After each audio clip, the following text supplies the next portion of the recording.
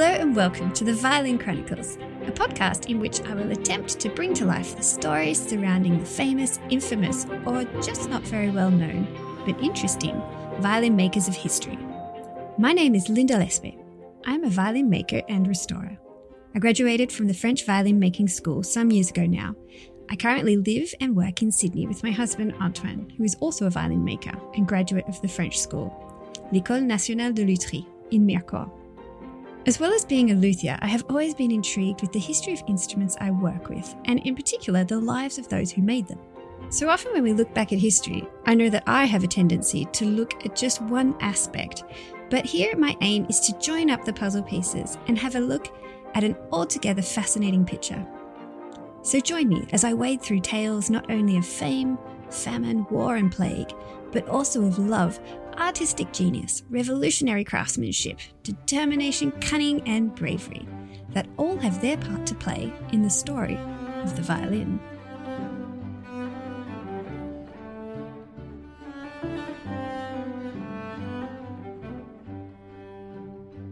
Welcome back to the Violin Chronicles and part 3 about the world of Gasparo da Salo, instrument maker, businessman and collector of needy nephews and nieces. In the last 2 episodes, we've seen how Gasparo has led a successful career as a violin maker, or a luthier is perhaps a better word, as he didn't just make violins, but a variety of instruments in Brescia. After humble beginnings moving to Brescia as a young man, he has made a name for himself, and he seems to have taken his family responsibilities quite seriously. In this episode, we will continue to look at Gasparo's life, and Maxime Bibot, double bassist in the Australian Chamber Orchestra, will be talking to us about the wonderful Gasparo da Salo instrument he plays on and its story.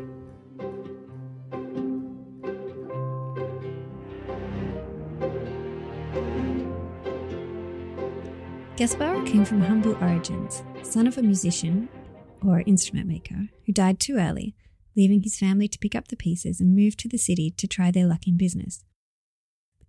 Entering his workshop now, there is a profusion of activity. His son and assistant are working at benches finishing instruments that will be sent to France. When there is an overflow of work, he ropes in his other children to help out, the more the merrier. Business continues to flourish. Gasparo and Isabella are able to buy their own house and workshop. Family responsibility was something that weighed strongly on Gasparo's shoulders.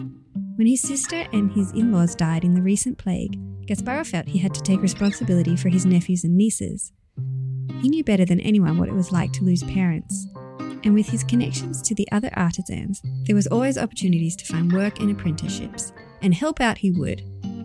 One less thing to worry about was Ludovica. He was able to breathe a sigh of relief. It was done. Woohoo! Now he just had to sort out her dowry. The match with the fur merchant was a good one. Ludwika had a good grasp of business matters. At the age of 22, she was ready to move out and have a family of her own. But not too far away, still in Brescia.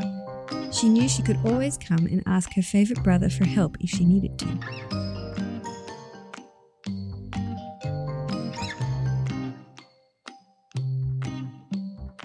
There's an interesting story of Gasparo's little sister, who was 12 when she started living with them. At this point, he had 2, when he was in his late 20s, he had 2 young sons, and his 12-year-old sister, Ludovica, comes and lives with them. And then she grows up, and when she's about 22, she gets engaged to a furrier. Uh-huh. Furrier, yeah. Merchant. And at that time, what were furriers doing? Was it just collars? Dr. Emily Brayshaw is an honorary research fellow at the University of Technology, Sydney's School of Design. Oh, no, it was everything. So, we actually have collars definitely, but also gloves, muffs, trims on hats. We know that people wore doublets, and these are a style of jacket that came together at the middle. These are men's wear. So it's a snug-fitting jacket that's shaped and fitted to the man's body. The doublet gave a fashionable shape and padding to the body.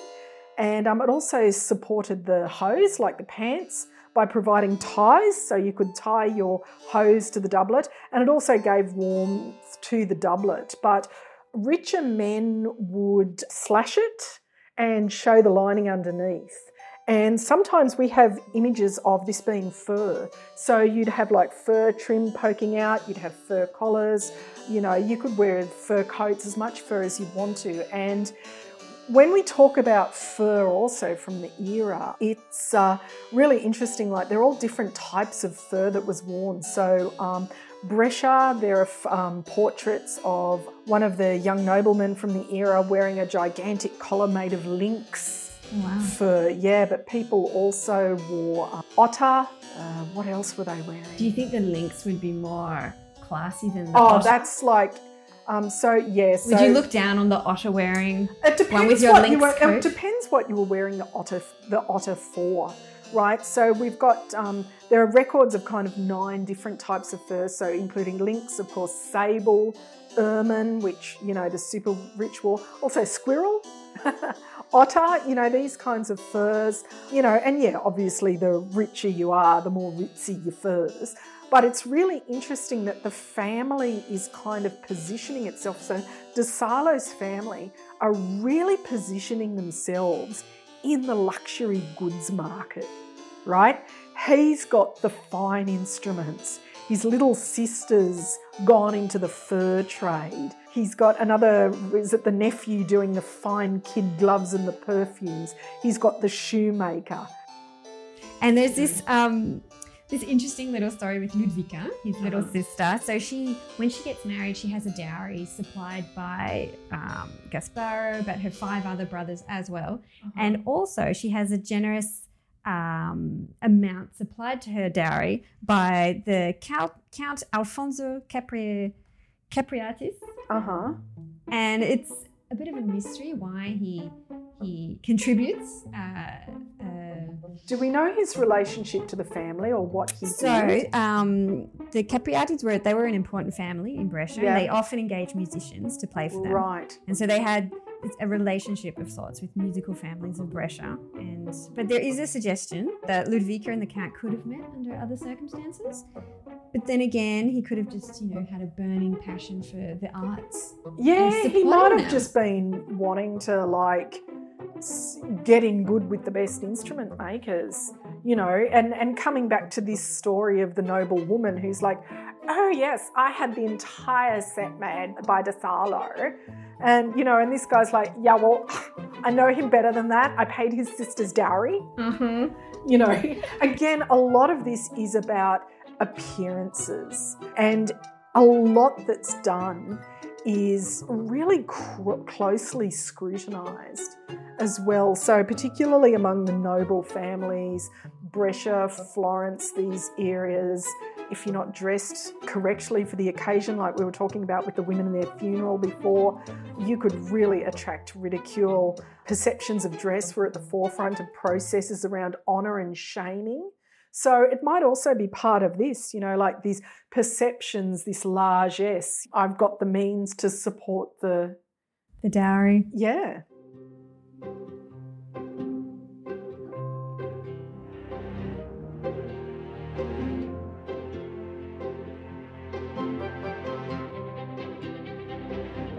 Now in his early 40s, Gasparo is run off his feet. He has a household of children. The older ones can help out in the workshop or look after the younger ones. They have just bought a small country property out of town. Hopefully the local farmer he put in charge of cultivating the olive groves and fields yield a good harvest this year. Tragically, one of his brothers-in-law died a few months ago. To help out his sister, his niece and nephew are living with them.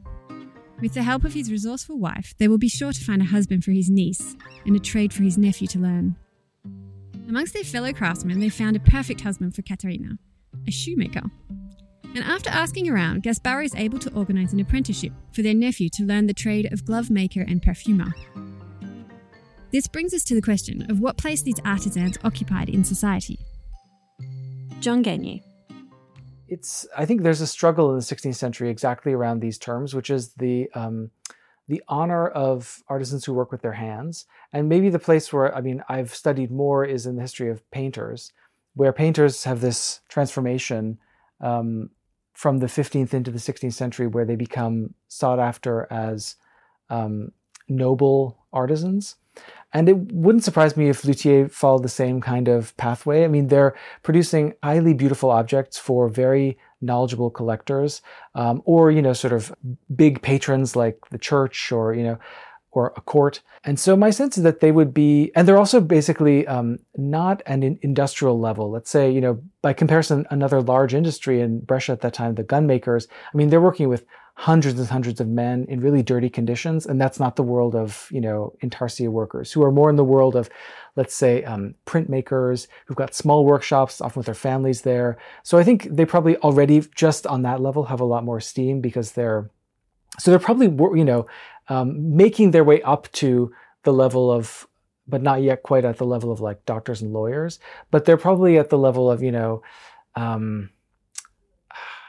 other tradesmen like leather workers, tailors, shoemakers, the people who are providing necessities and luxuries of the everyday.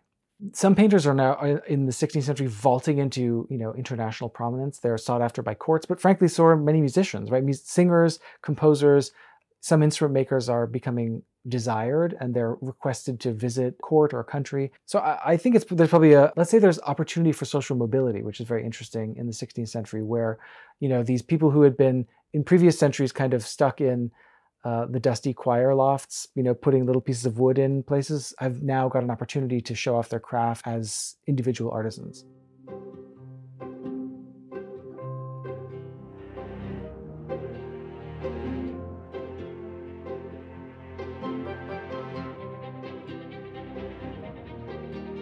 In Gasparo's life, there were about 18 monasteries, and the monasteries were really centers of art, of music, of creativity. So there was this huge burgeoning of activity going on coming out of the sack previously. When Gasparo was in about his 40s, that's when he would have got the order for this double bass that we have here in Sydney. Yes. That has this beautiful inlay, the purfling. The purfling, I will just explain what I do not know. I don't know. My viola doesn't have it. My viola's a 20th century viola. So. What, is it drawn on? No, it's not. Emily Brayshaw. But you do have purfling and you don't realise it. Oh. You do. So purfling, if you look closely at your violin, you will see two black lines running around the contour of the instrument. Oh, yes. It's like narrow and decorative edging almost. Yes. And so it's inlaid to the top and the back plate. And what it is actually 3 small strips of wood. It goes black, white, black. And mine doesn't have white, I don't think, but I do recall that Barry, I call my instrument Barry, after Barry White, the soul singer, because you hit that C string and it's like, oh baby, lay me down by the fire. So I will check out Barry and see if. So often it's tinted wood. You'll have black tinted wood, white tinted wood, black tinted wood. If you look closer, it probably is there. And then you'll make a groove in the instrument and you will push it in. You will inlay it into it. Okay. So on this double bass, the characteristic of Brescian instruments is they used ebony, which is a notoriously difficult wood to work with and not very flexible. Right. And on this double bass, there's this intricate sort of zigzaggy. It's what would you call that sort of design? Geometric. Just call it like an ornamentation. It is kind of geometric. It's interwoven. It was a highly decorative, highly ornamental era, all done in, at the top of in beautiful taste. But, Italy long has this reputation for being, a little bit flamboyant, a little bit passionate, a little bit elegant, and, why not extend that into your crafts? Even the armour, you see the armour made in Brescia. Yeah. And it's not just, a suit of armour. It's got these engravings, these intricate patterns, these pictures, these scenes on it. It's like they turn it into a work of art. It's real craftsmanship. You see that in the tailoring too, like in the very fine embroidery in the clothes.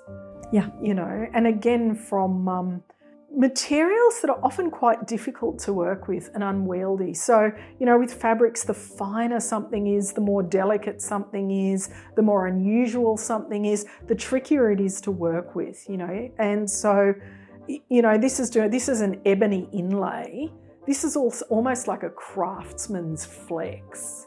Yeah. You know, it's like, not only do I make the best goddamn basses, I can do it with ebony. Which is expensive. More It's expensive than your tinted Yeah, it's poplar. more expensive, and boom, it's hard to work with, you know. So Gasparo, he's got this thriving workshop. He's got lots of orders. He's got people helping him out. He has like the normal dramas of a workshop. You've got this Count Ernesto Zanetto who owes him all this money for instruments, who's not paying. Of course he's not paying. And he has to pay suppliers for wood in Venice. He'll get his wood from Venice. He gets his strings from Rome. And they come via a monastery. So the monastery will order these strings and he'll go to the monastery, pick up the strings. Yep. They were sort of the dealers. Right. The strings. Maybe because monasteries had a lot of music happening. Oh, and definitely. They had but also connections. Yeah. Yeah. And the church was spending a lot of money on music and art, and the church is flexing too in the face of the English Reformation. It's like, no, don't even think about this here. Whereas, of course, the Swiss have got like the Reformations happening as well, you know, and Lutheranism and Germany and, you know, Italy, of course, being the centre of Catholicism. It's just like... Luther actually prints one of the first versions of, I think it might be the Old Testament, in Brescia. Ah, wow. Yeah, they had printing presses because they had the wood and paper was another famous, you know, another thing that Brescia was famous for was for paper as well.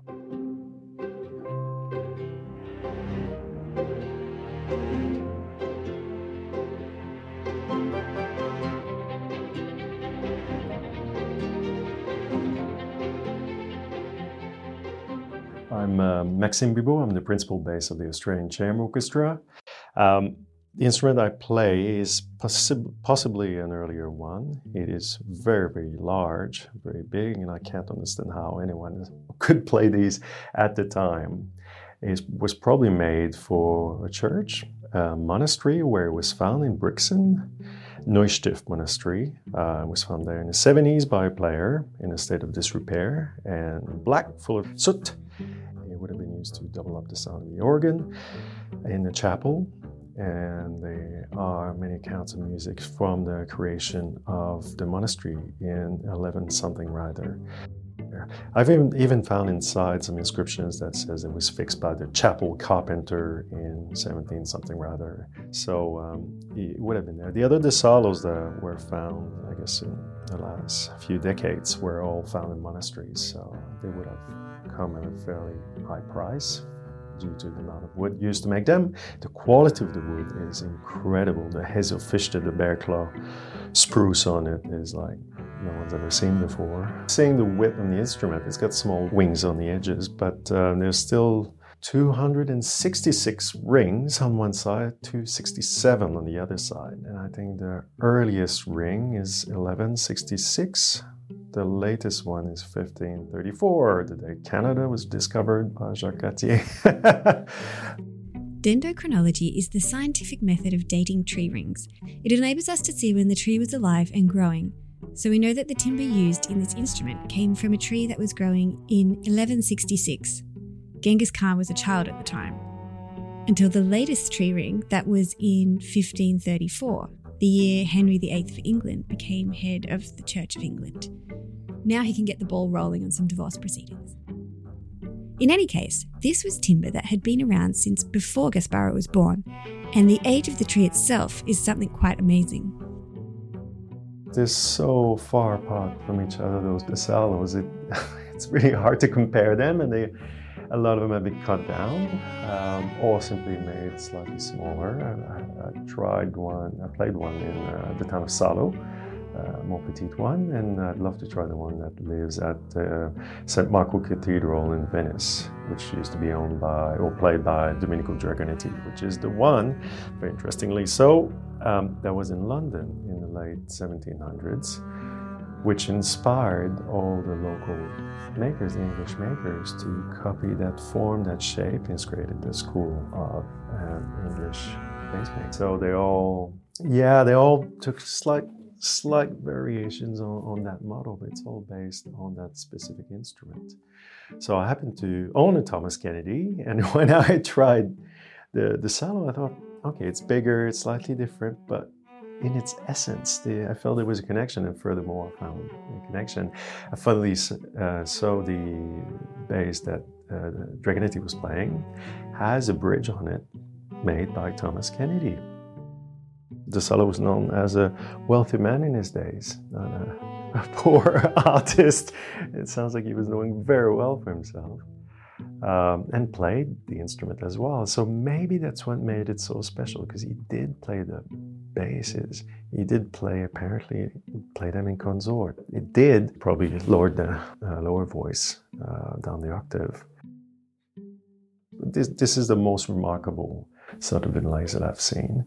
You hope to find a painting or a drawing, something that correlates to that instrument, because it's so specific, the inlays, that there's nothing else like it. And no, we have yet to find anything of the kind. Purfling, as we mentioned before, is the decorative inlay that traces the contour of the violin. And on most instruments, there is one simple set running around the edges of an instrument. But in brush art, there was a tendency to really go for it and to do fancy designs. The second row of purfling traced inside the first, or swirly motifs that covered various parts of the instrument. I think it's very special, and the people have tried it as well. If you can get around it, it's sheer width is a real challenge. So when I'm showing it to specialists, I believe that it was made as a 3-stringer, not as 6-stringers. During those years, these were the transition years, and so who made the first double bass? From a violin shape, we're not sure, but it's around that time for sure, very close to it. It's very close to being double bass number 1, that's why I keep saying it. It's the original subwoofer. And how much bigger is it than the standard double bass? String length at this point is definitely 4 to 5 or 6 centimeters longer, depending on what your standard is. And the size of the body is definitely 10% bigger than your average English size instrument. The thickness of the ribs is normal though, which is a saving grace, otherwise I wouldn't be able to play it. It's very wide, very, very wide, crazy wide. I think the bottom bout is 76 centimeters wide, which is basically higher than your dining table. Oh wow, it's like a small boat. But I think that's where the depth of the sound comes from. Double basses with slopey shoulders have a thin, shallow sound, and there's something in its sound, and there's a lot of wisdom in it.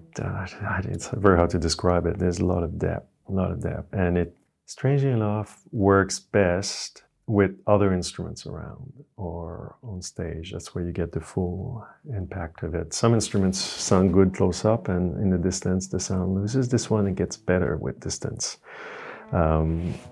Seemingly sound waves really come together at 10 meters.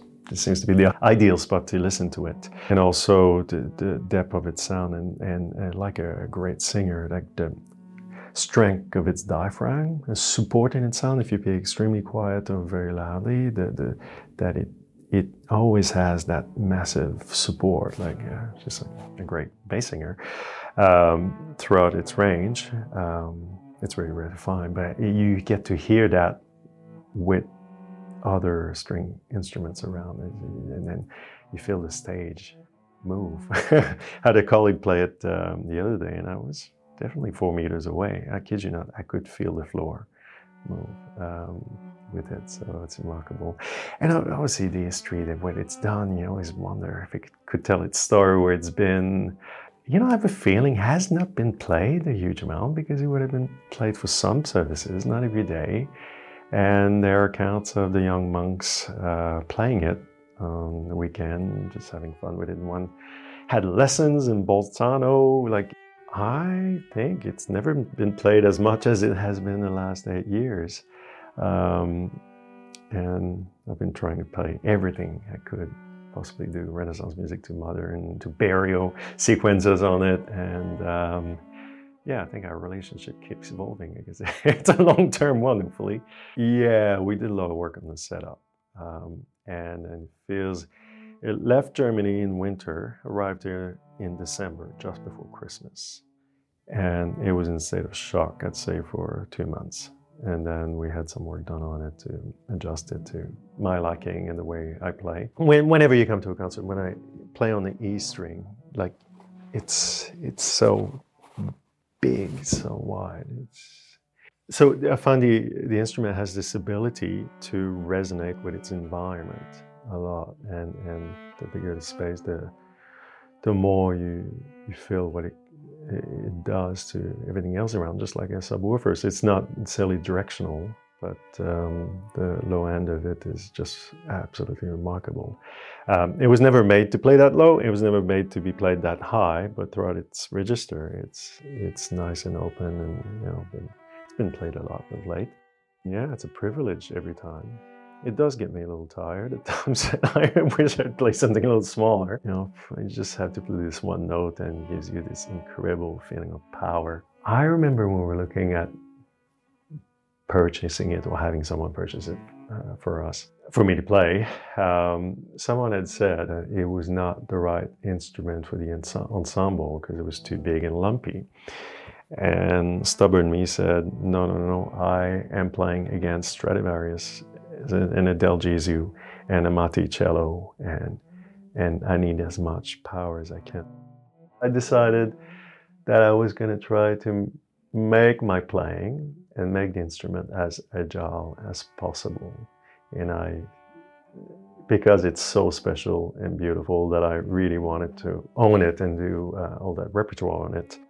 It was worth spending the time on the relationship, getting all these physio appointments for me to be able to get around the instrument without hurting myself. Stretching your arms. Yeah, and reinforcing my support as well, the way I hold myself, and whether it's standing up or sitting down. But you just need to play the one note, and then you understand why it's worth it. Yeah, it gives you a great feeling of power. So for it to be nimble, agile, quick, took a little while for me, and probably the instrument to change for us to work on a relationship. But I think we've gotten there in the end, so it's very exciting. When the bass originally arrived in Sydney in December, humid Sydney in December versus leaving Frankfurt in the middle of winter, where it was dry, it was in a state of shock for quite a few weeks. I guess different types of woods were adapting to its new climate at different rates. Part of the work I had done on the instrument, I had an extension, C extension added to it that gives me notes all the way down to the low C with capos when I don't want to jump. I remember the first few times I got a bit worried because below E flat, it was not really working. It was not really happy to give me those frequencies. And a few weeks later, it embraced it, and now it roars to the halls with those notes. It's amazing how the wood, and I wish I could understand. Do you guys understand? How the wood just gets used to vibrating a certain way, and even though they're very close frequencies, it's like, I'm not going to do this.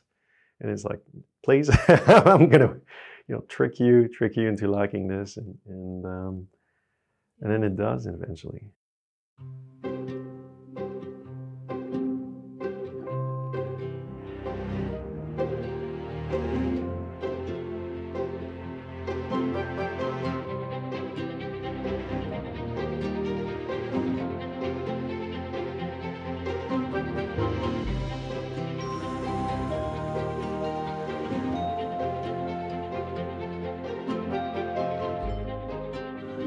John Dilworth talks to us about the Breton way of approaching an instrument. The Gaspar and the Brescian ones in general, Maggini and Gaspar, they do vary a lot.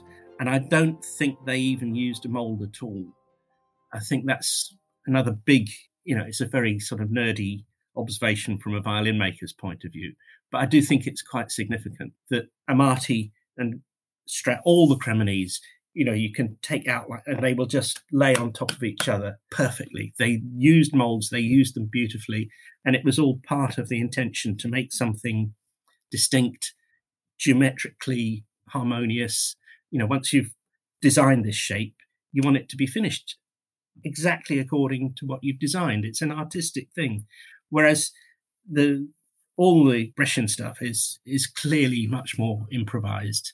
And he might have had a drawing which he could tweak and did and change his mind and blah, blah, blah, but he wasn't fixed to a mold. He didn't have to make a new mold each time he made a new instrument. In my opinion, and from my own observations, I think that Gaspar didn't use a mold, and he didn't use linings, and he didn't use corner blocks. But the ribs are quite thick, so they're sort of self-supporting. But he just bent them to a drawing and put the thing together. Yeah, there are limits. You can't bend those ribs to a sort of Stradivarian. The ribs meet like that.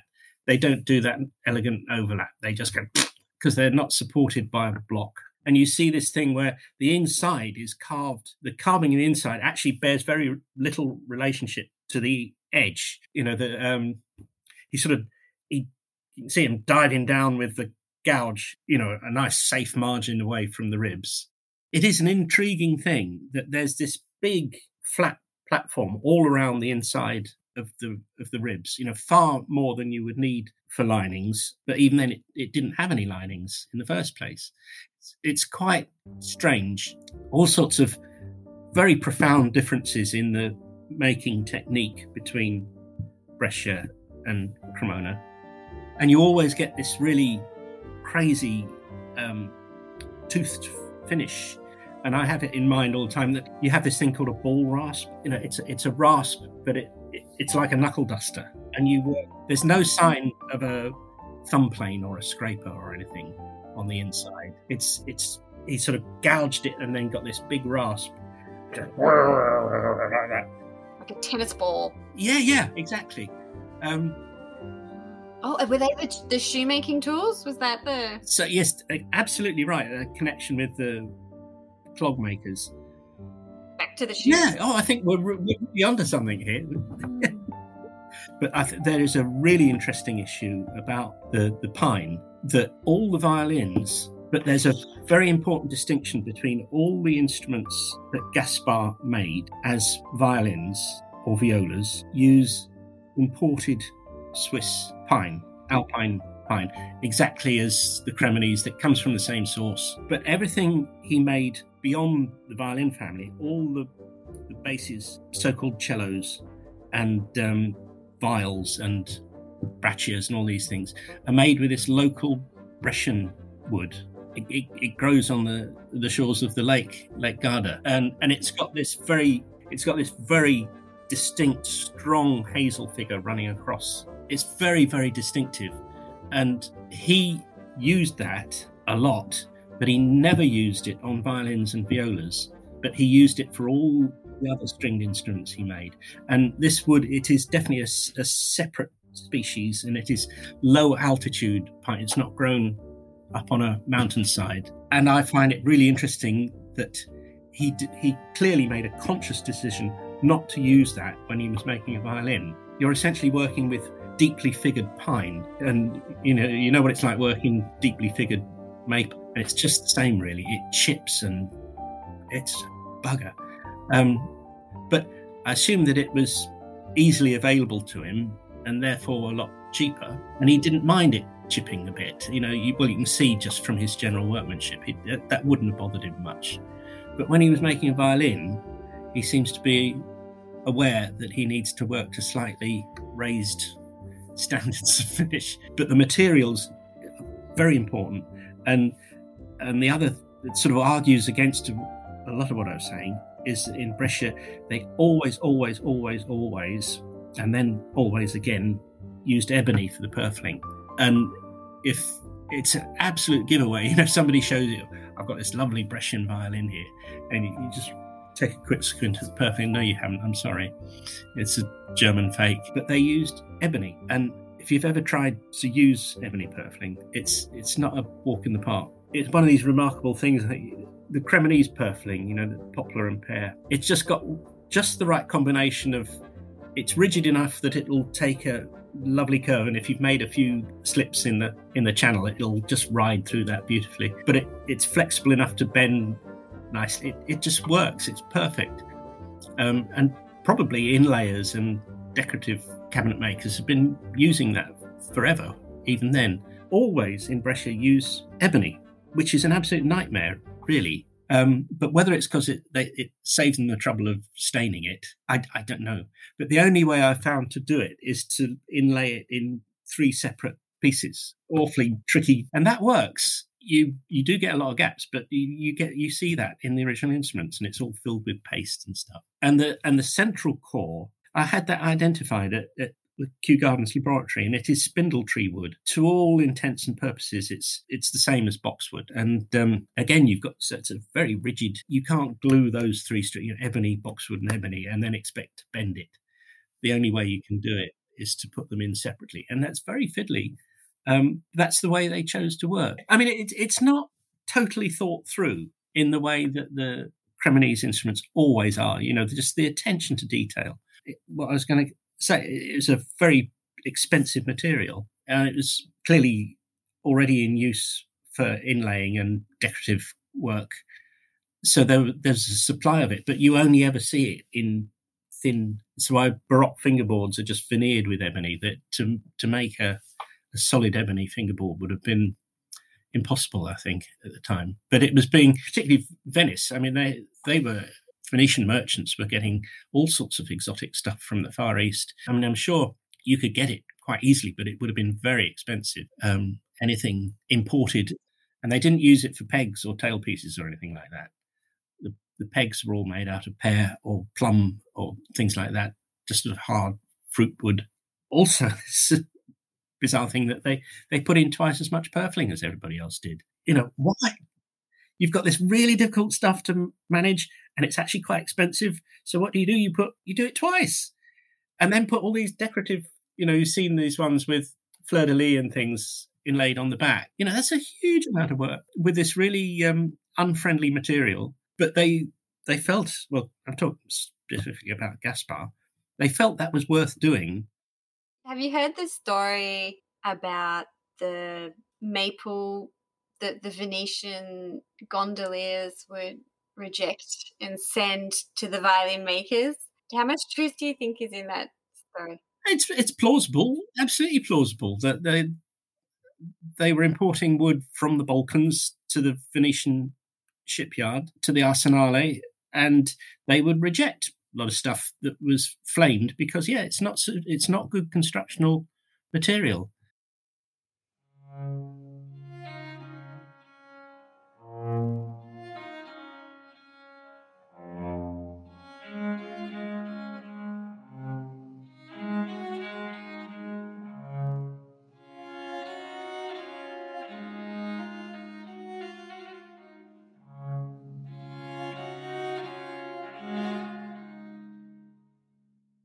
In 1588, Gasparo is in his late 40s.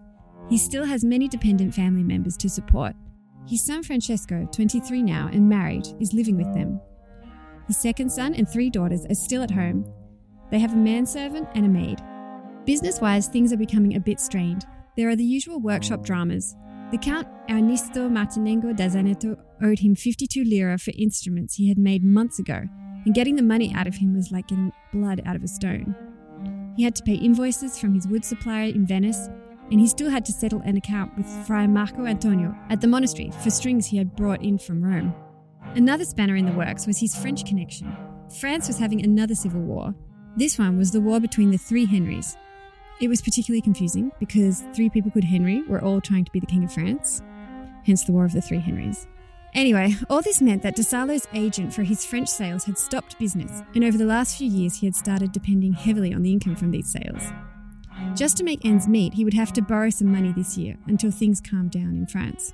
He could always fall back on his music. He was, nonetheless, a skilled and sought-after musician, but he needed this extra income to support his household.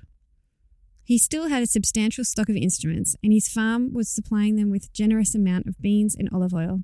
He just had a cash flow problem.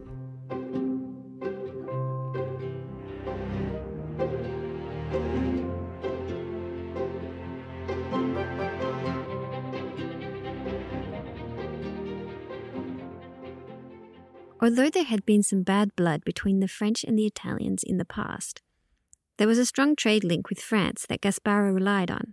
John Gagne explains. Despite what we said earlier about some international border limitations that would make it sometimes costly and troublesome to trade across borders, the demand also makes you do that.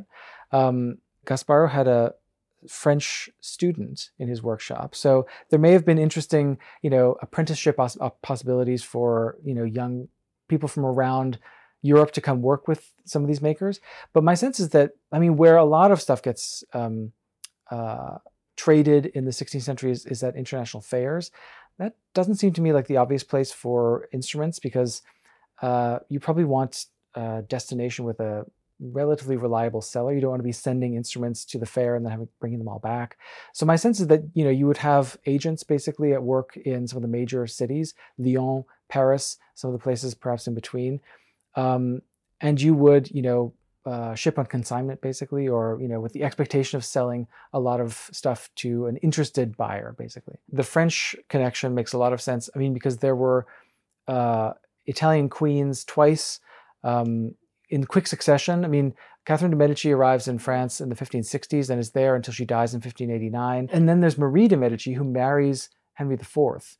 And she's queen until 1610, and then she outlives him a little while. So there are two sort of seasons with a very short gap, during Gasparo's kind of heyday, when there isn't a French queen. But other than that, there is a strong commerce of Italians at court. The Italian art is, as you just said, like tremendously desired in all its varieties, right? Music, sculpture, painting, architecture. They're all hugely desirous of Italians. Comedy, all that kind of thing. So yes, it makes perfect sense to me that there was a hunger for Italian artisanship in at the French court, and probably regional courts as well. There's a great quote about Mary Queen of Scots being greeted in Edinburgh with a serenade played by wretched violins and small rebecks. You just have this dreadful picture of cold, rainy, these little rebecks and violins scratching away. I know. So when Gasparo, in his 40s, he has his son is now married, has his own children, but still living with him. Yep. And they have a manservant and a maid. So they've also bought a country property which gives them beans, olive oil, and wheat. So he's moving on up. Yeah. Like he's building it up. Yeah. Yeah. But what happens is in France, where he's sending all these instruments and he's basically really relying on it, this income, there's another war. Oh, of course there is. The War of the Three Henries, just to make it really confusing. Yeah. And this sort of shuts down the trade. Yeah. As we know, war can really affect trade. Yeah, absolutely. And supply of things.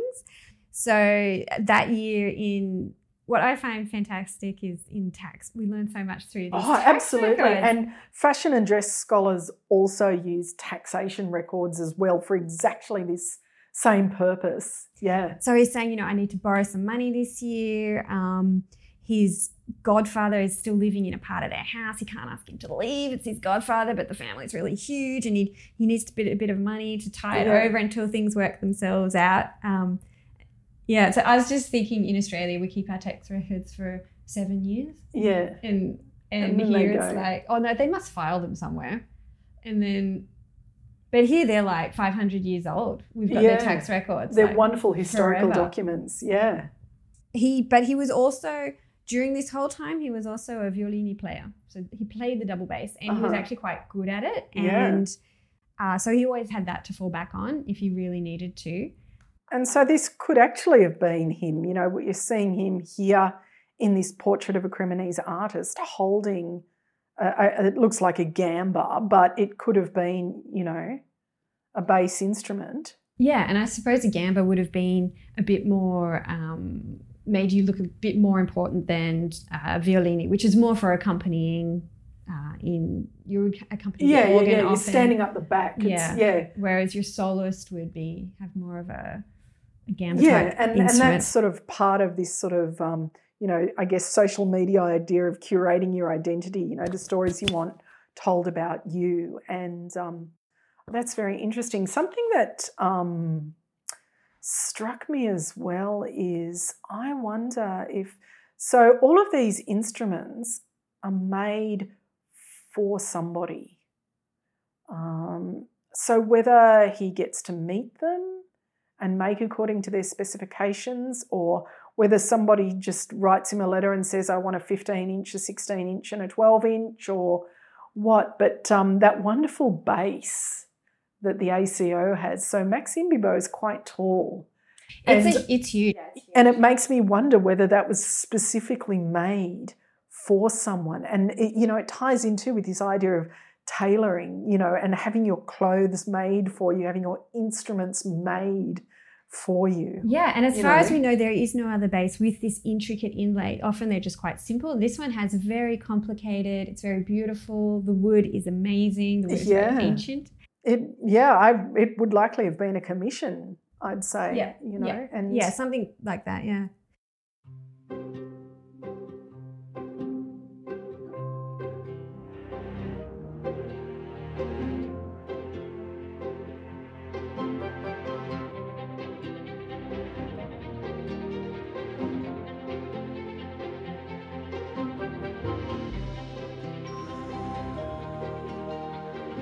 Gasparo is now entering his mid-50s.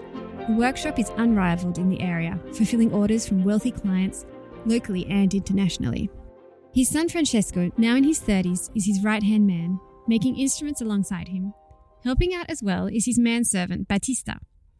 He has had other apprentices over the years, but now, at the same time that Shakespeare was writing Romeo and Juliet, set in Verona just down the road from Brescia, Gasparo Bertolotti was taking on a 15-year-old apprentice from Botticino, a town 12 kilometres from the city. Giovanni Paolo Maggini, Gasparo's new apprentice, would become, over the next few years, very important indeed in the story of Brescian violin making. Maggini was the son of a shoemaker. Well, a failed shoemaker, in fact. His business went bust, and then he died, in 1595, leaving Maggini's mother to sell land to support herself and the children. That same year, Gasparo took the young Giovanni on as an apprentice, seeing as shoemakers appear to be hanging out with instrument makers a lot here. Perhaps he was a friend of a friend, and Gasparo, being the kind of man he was, employed the boy so that he, in turn, could support his own family. This turned out to be a good move, because as time went on and Gasparo moved into his 60s, his son Francesco existed in his father's shadow. But the young Maggini had the enthusiasm, talent, and drive to continue the Brescian tradition. Things were changing more and more. People were ordering violins, and the demand for viols was dropping off. John Dilworth talks about the emergence of the violin in Brescia. All makers would have had to turn their hands to almost anything, I think, at the time. Before, the violin sort of seems to suddenly appear very dominant at the end of the 16th, in the 17th century, and everything else just falls away. They found a way of making it much louder, which I think, is the soundpost, and it suddenly made a quantum leap in development. And before that, it was more like a rebec or a little treble viol, and it made quite a small noise, and it was associated with shepherds and peasant dances, and it wasn't a distinguished instrument until, the first really carefully thought out and constructed instruments appear in Cremona in 1564 and thereafter. I think this is the point at which some genius invented the soundpost and the bass bar even. There's the violin, the Ashmolean Museum, that clearly never had a bass bar. There's no way it can accommodate a bass bar. It was that evolution from developing the sort of offset bass bar, having it down one side of the instrument, and then it all seemed very counterintuitive that you set up this instrument in a completely asymmetrical way. But when you do that, it suddenly does become much louder and forceful. And these the Renaissance instruments, the rebecs and so on, I'm absolutely certain they wouldn't have had that, and they would have just like these angel consorts in paintings. There'd be this nice little gentle murmuring in the background. And again, it's all connected with the development of public performance and concert halls, and moving from private aristocratic palaces or just entertainment for the lord and lady over supper to becoming a public thing, needing all this extra volume and definition. It is interesting that in the Brescian tradition, Gaspar, he makes predominantly violas. He makes relatively quite a lot of double basses, which were actually made as violones, not double basses.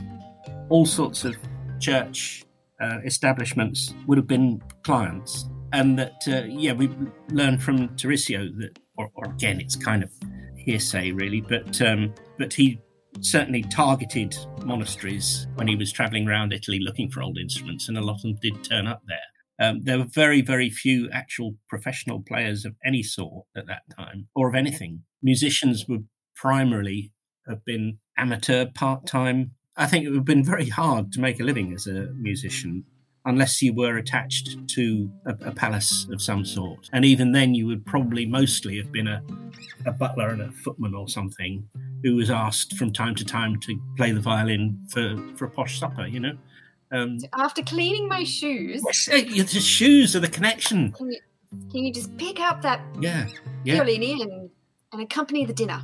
This is a whole new line of investigation, the role of the shoe in the history of the violin. Chopin. The Chopins, yeah.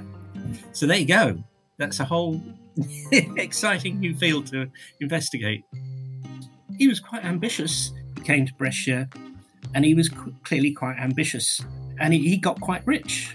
And you can see from all these tax returns, he was a very wealthy man. But what happens subsequently, his son doesn't seem to have done much. And I don't know, there's one or two instruments that are sort of attributed to him. And I think he was just not that interested, and Maggini took over instead.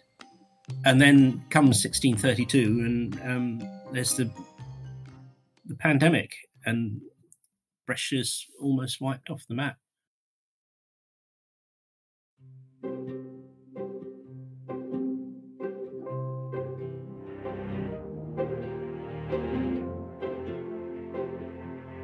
Gasparo is in his 50s.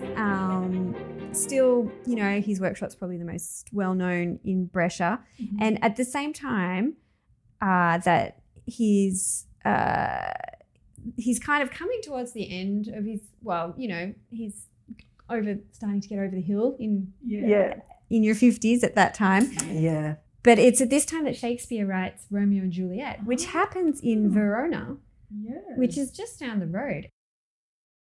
We see both men and women of the time wore, really the wealthy in particular, wore really bright colours, so it's a riot of colours, and the more wealthy you were, the richer your fabrics, but also you can afford better quality dyes. But, colours of the era, we can see scarlets, greys, purples, greens, yellows, reds, browns, deep violets, a lot of different purples, light blues, vermilions.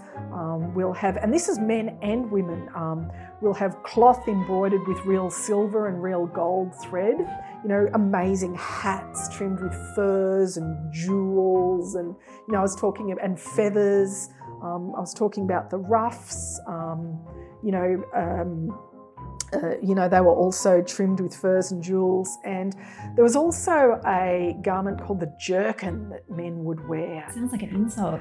It does a little bit. Jerkin. But they were fascinating. So the jerkin was leather, and it was worn over the doublet. And we might have even seen something like this in Romeo and Juliet, because what is so interesting is, so we had, I think I was talking about, the French, Louis Niccolo di Luigi Caponi, so his portrait from 1579. He was extremely rich. He had textile companies in Spain, Portugal, France and Italy. We know that he shopped for gunpowder and weapons in Brescia. Yep. And he was total fashionista. He was like super wealthy, and you know, there are lists of his clothing that's extant. But one of the things he had more than 60 leather jerkins. And there was a law actually passed in 1585 banning jerkins because they were considered aggressive. So it's kind of like this leather jacket that was worn over the top, sleeveless, and it was very thick, and they offered protection, and they were worn by soldiers. So they were close fitting, usually made of a lighter coloured leather, often without sleeves, worn over the doublet. But they were banned because it was thought that wearing a jerkin encouraged brawling and duels and fights. It's like, you know, because it's this extra layer of stiff padding. So it's like, come and stab me. Yeah, you know, bring it. If we think about Romeo and Juliet and the brawls between the Montagues and the Capulets, you know, we may well have seen these outlawed jerkins on the stage. I'm not sure. So do you think, so in Brescia at this time, could we imagine what we see in Romeo and Juliet, that's how people would have dressed? Well, no, because historical reproductions, so there's the Globe Theatre in London, and like English fashion's kind of same but different, doing kind of its own thing. And the fashions on that stage were also being worn by actors, and so they were often like hand-me-downs of rich people's clothing.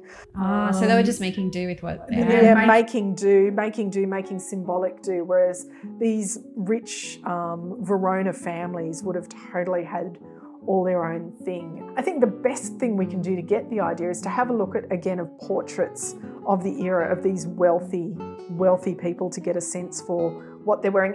And I was reading that they had a duke had a sleeve just covered in pearls. Yeah. Like costing like the equivalent of millions of dollars. Yeah, absolutely, because you can. Yeah. Because he can, and because that's expected of him, because he's portraying this, you know, again, like wearing the correct dress was such a thing, and if you're not wearing it, you're going to get laughed at, you're going to get ridiculed. Something also you were talking about theatre that's really interesting is this Niccolo di Luigi Caponi. There are records of what he wore to carnival trips in Florence. And he went to see the Commedia dell'arte performances, and these are kind of the very first performances that established like traditions of schooling and clowning and slapstick. Yeah, so we're seeing these conventions there sort of starting here, and all of his clothes that he wear to Florence for these performances and for carnival trips, they were really colourful. Really, really, really colourful and silk and shiny, and like he's getting into the spirit of carnival as well. Yeah, because you're saying with your clothes, like, I'm here to party. Yeah, right? And they were. So Romeo and Juliet's being written at this point, and then so it's around about this time that Gasparo, he employs a 15-year-old apprentice from Botticino, which is a town 12 kilometres from Brescia, and this was Giovanni Paolo Maggini, who could be considered probably more well-known than da Salo. My viola edition of Sevcek has a Maggini viola on the front picture of that, and it just says, an important viola.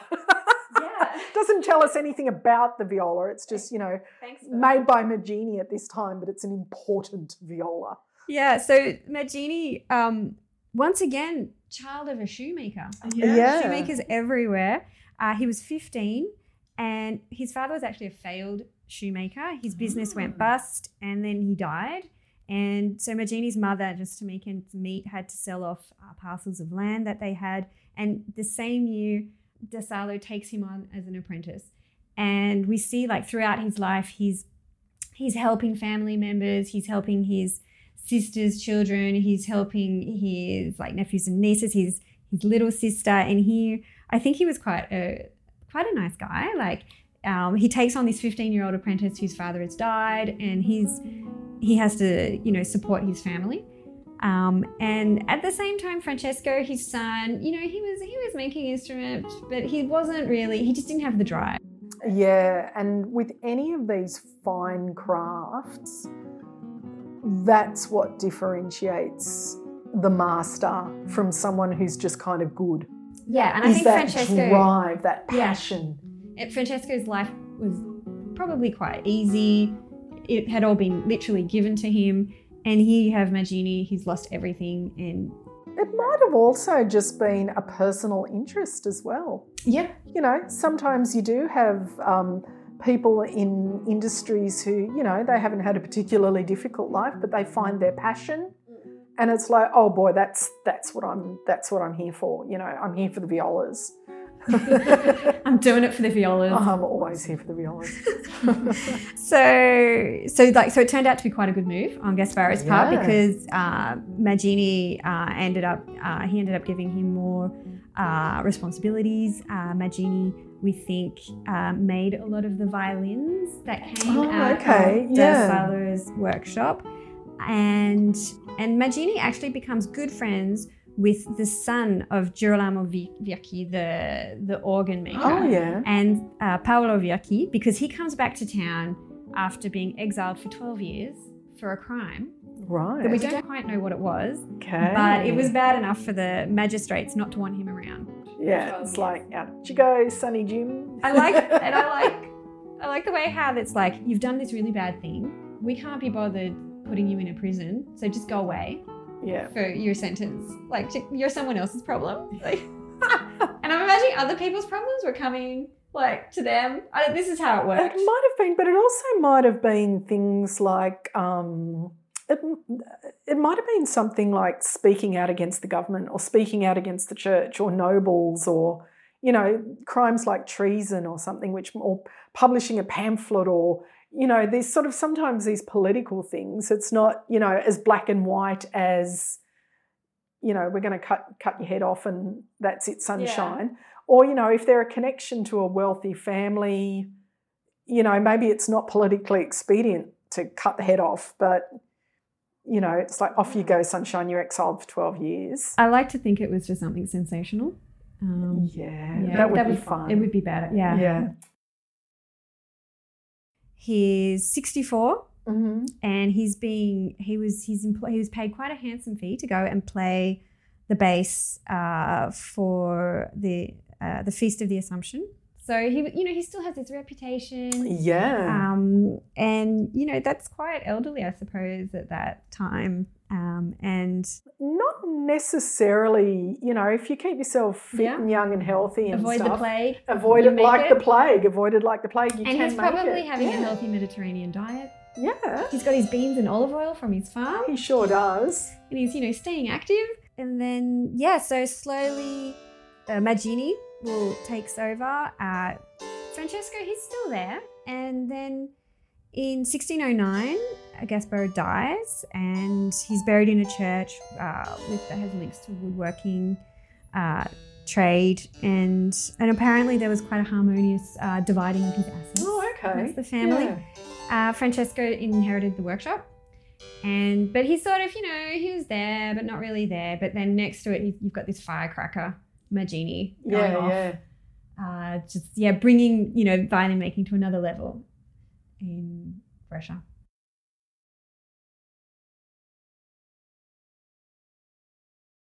As Gasparo's life was coming to an end, what happened to his workshop and his legacy?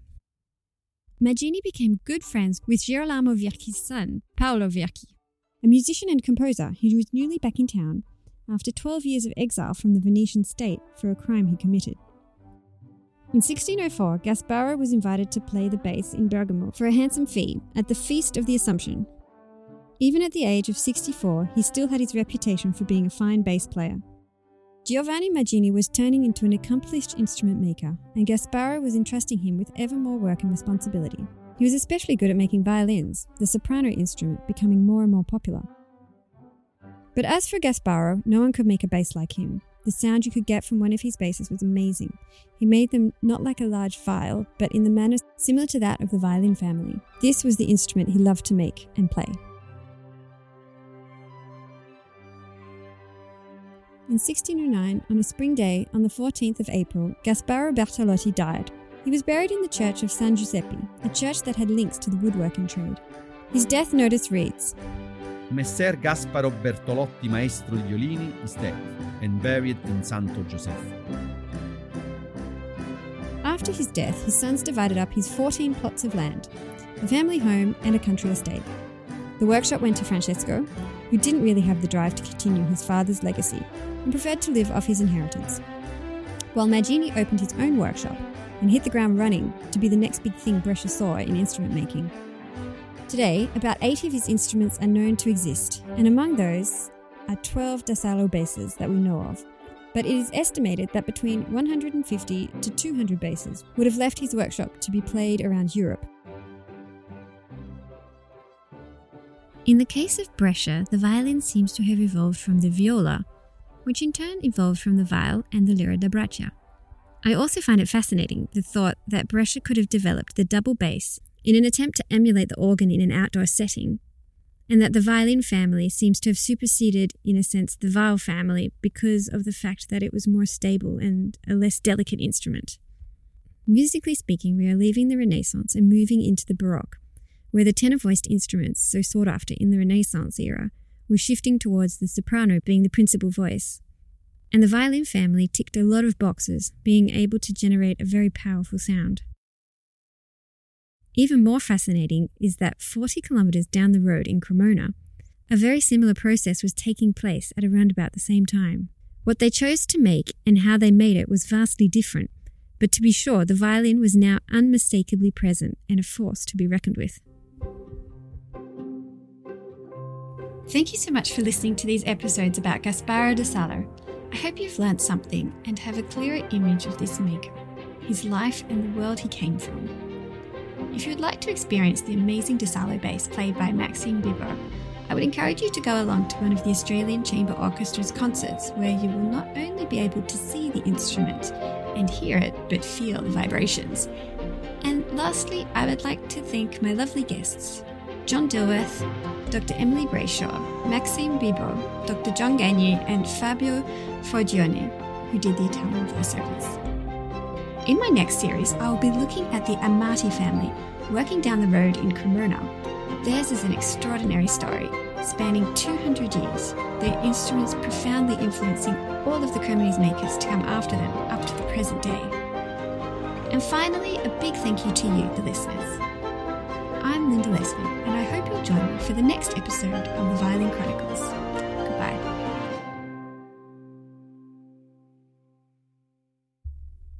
If you would like updates on future episodes, please subscribe to the podcast.